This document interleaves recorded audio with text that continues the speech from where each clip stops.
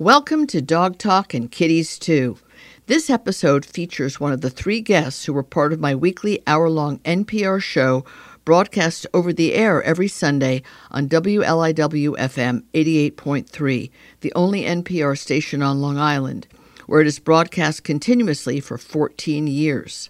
I'm Tracy Hotchner. I wrote the Dog Bible, Everything Your Dog Wants You to Know, as well as the Cat Bible, Everything Your Cat Expects You to Know. I'm also the founder and director of the New York Dog Film Festival. The 8th annual New York City premiere will be October 2023, along with the 5th annual New York Cat Film Festival before traveling the country, supporting local animal welfare groups. This show is about dogs, cats, and other creatures who share the planet with us.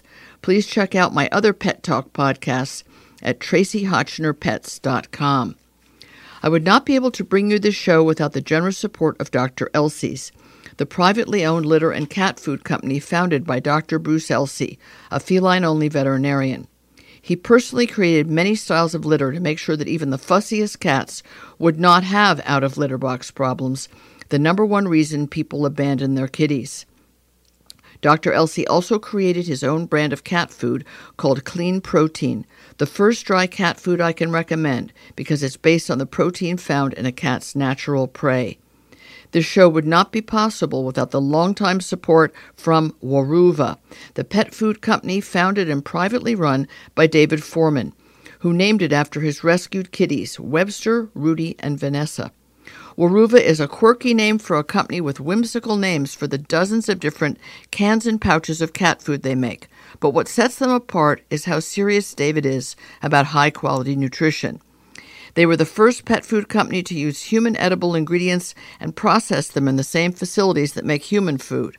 Other pet food companies may have copied them over time, but Weruva remains privately owned and run, accountable only to their own high standards, not investors who focus on profits.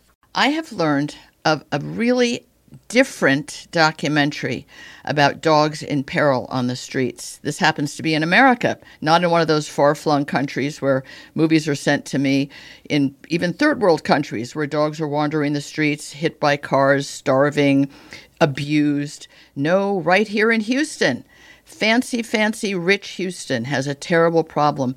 And there are two sisters who are quite extraordinary in their own right, Tena and Tama Lundquist, who not only have been doing something about it personally, one dog at a time, but lobbying the local politicians and the animal control system to change, to improve, to do something. And there's a movie about it called For the Animals. And it's going to be streaming. It has a premiere in Los Angeles. It's also going to be streaming. And it's a very different view of the underside of abandoned dogs. Tena, you're a brave woman. You're brave because of all the work you've been doing on the streets for many years, but also for bearing your soul and your life in this film. How did the film come about? The director and producer is a woman who seems to be of non-American name. And I'm wondering, did she find out about you beautiful twin sisters and come to you, or did you find her? How did the movie get made? Well, we actually found each other, and we feel like there was some divine inspiration in this. My sister and I do other philanthropic work, and one of those areas is human trafficking, which happens all too often in Houston. And so Sid Hawley and Anna Booty are both Jain monks. They're American. Well, Anna Booty hails from Mexico, but she was raised in the U.S., and Sid Hawley grew up in California. And so they are both converted Jain monks. And they did a film originally on the human trafficking in Texas. And I was at an event where they were and was introduced to them. And as chance would have it, 6 months later, I was at another event for human trafficking, and they were there and were seated at our table, or we were seated at their table. And we were able to connect. And I said, would you guys ever be interested in doing a documentary on the animal overpopulation and stray animal crisis in Houston? And they said, write down your intentions, write down why you want to do this. And so on a Sunday morning I did, and I sent that to them, and they came back and they said, yes, we would love to work with you. That is a really cool story. I had a feeling something very crossing paths in a way that mattered had something to do with the genesis of this movie. So you explained that really well. You had something more to say, I think. Oh, yes. No, that was it. It was, I really feel like we were meant to do this together, and we call each other soul sisters. Yeah, and I get that impression. Did you just put yourself on speaker or something?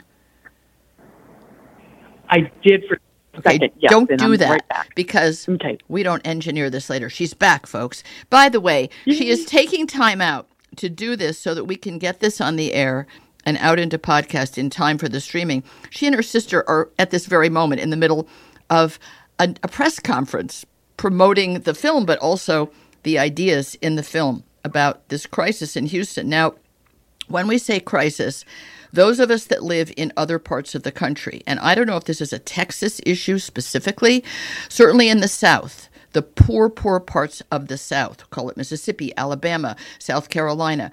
I have had films sent to the New York Dog Film Festival about those areas of extreme poverty, people and animals living, just on the edge.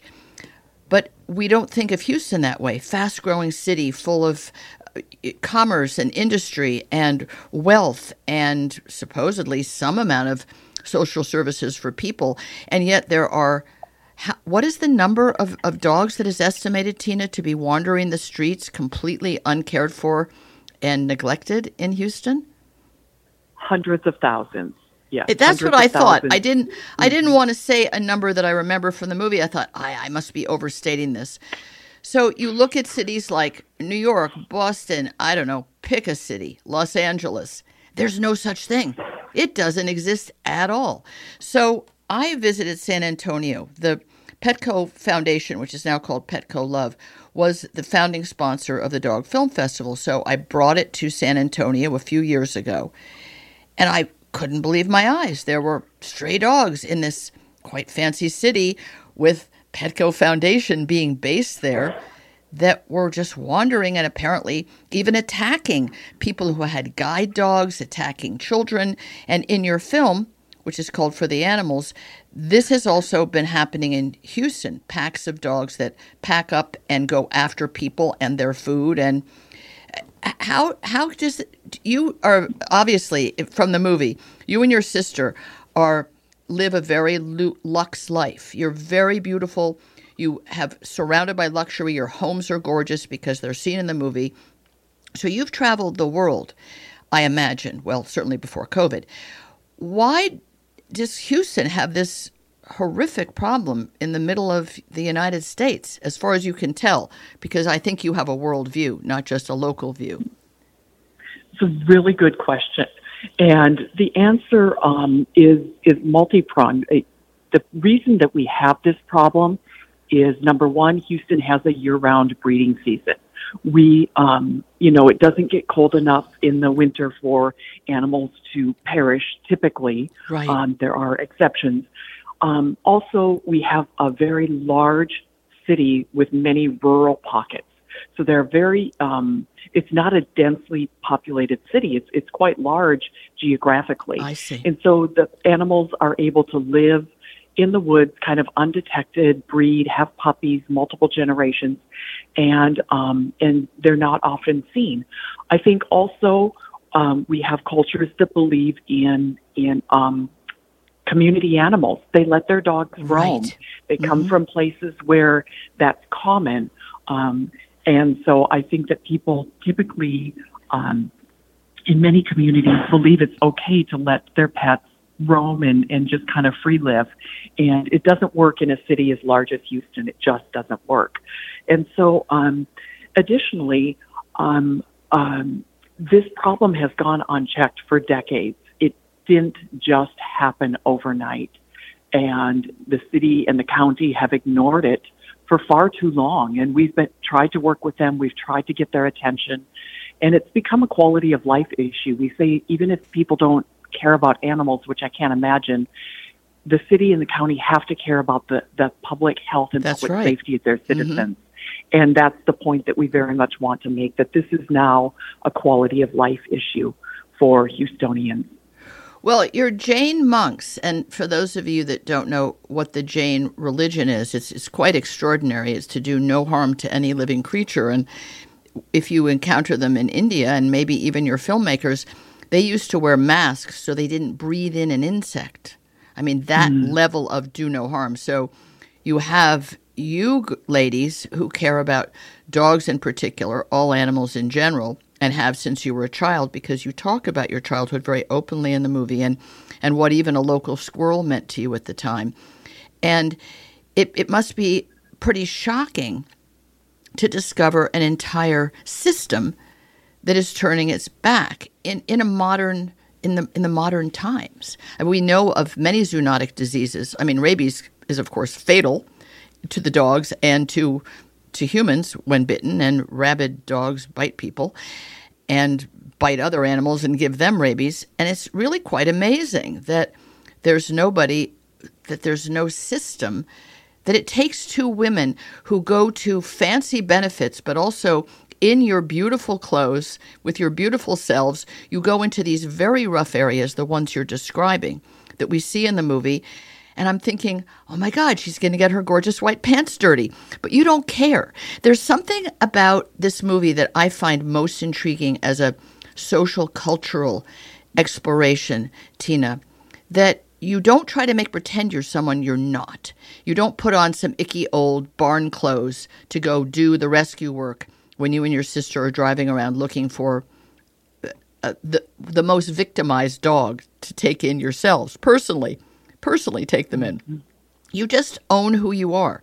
I think that's really unusual. Does that occur to you at all, that you could be judged or misinterpreted being out looking like your very elegant, very glamorous, beautifully turned out selves? Did that ever occur to you?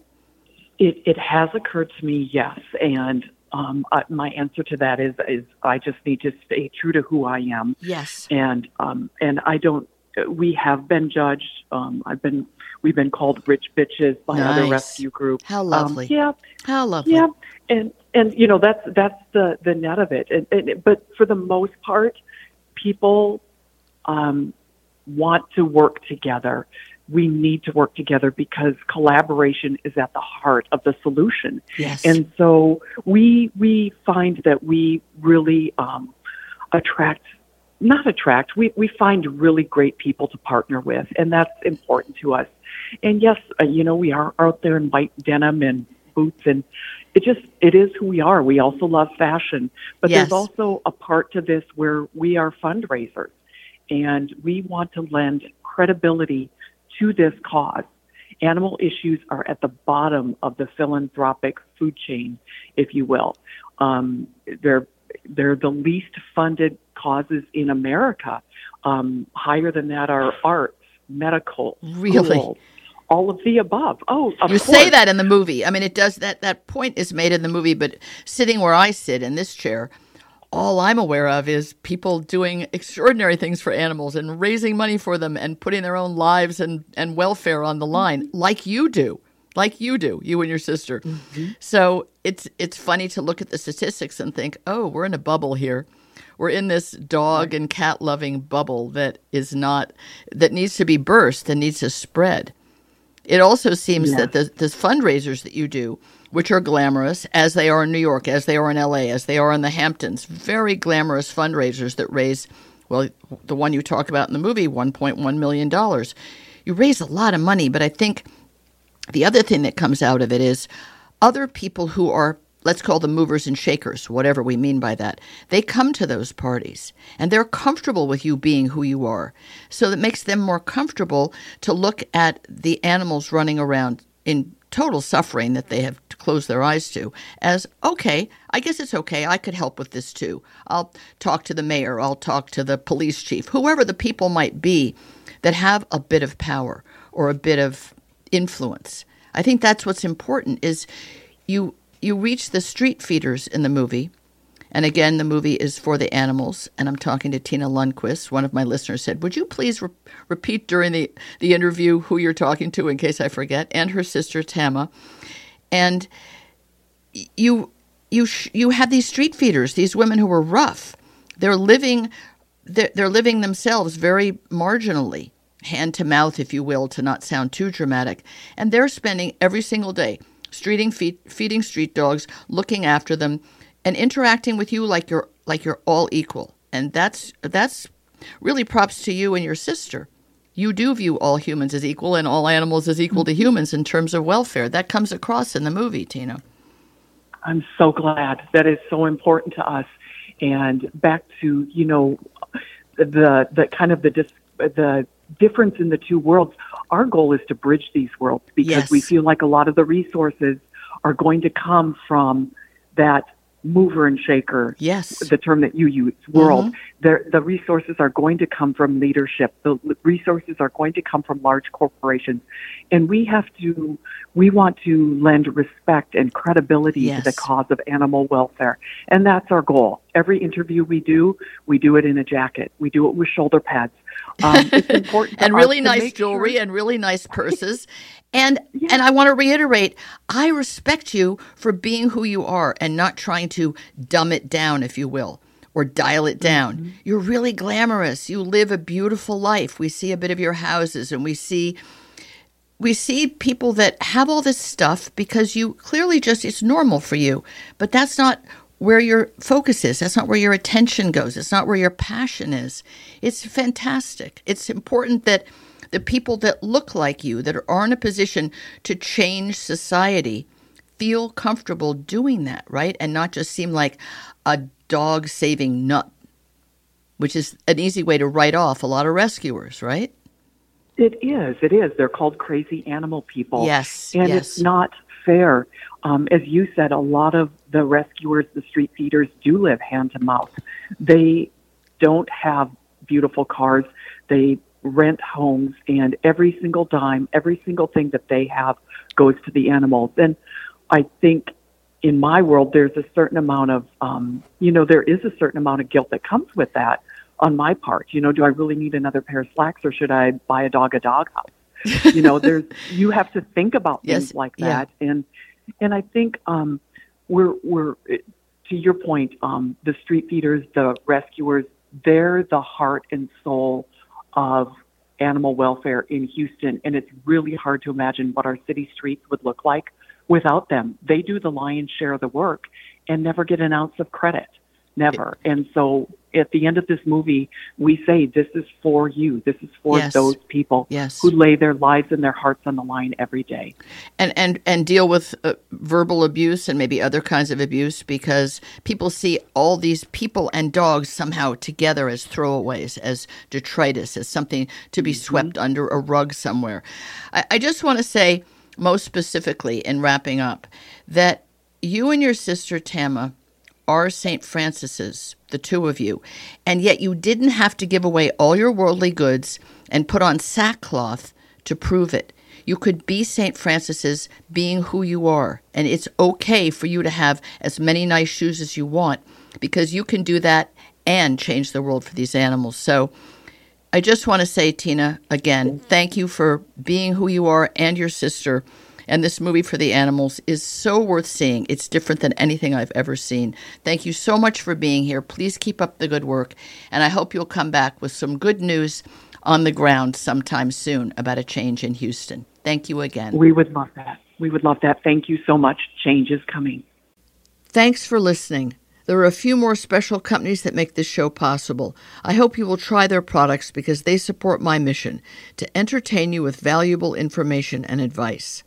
This show is supported by Wonderside, a company founded and run by a woman entrepreneur who wanted to find an effective natural way to keep fleas, ticks, and other pests away from her pets and home instead of putting toxic chemicals in or on them.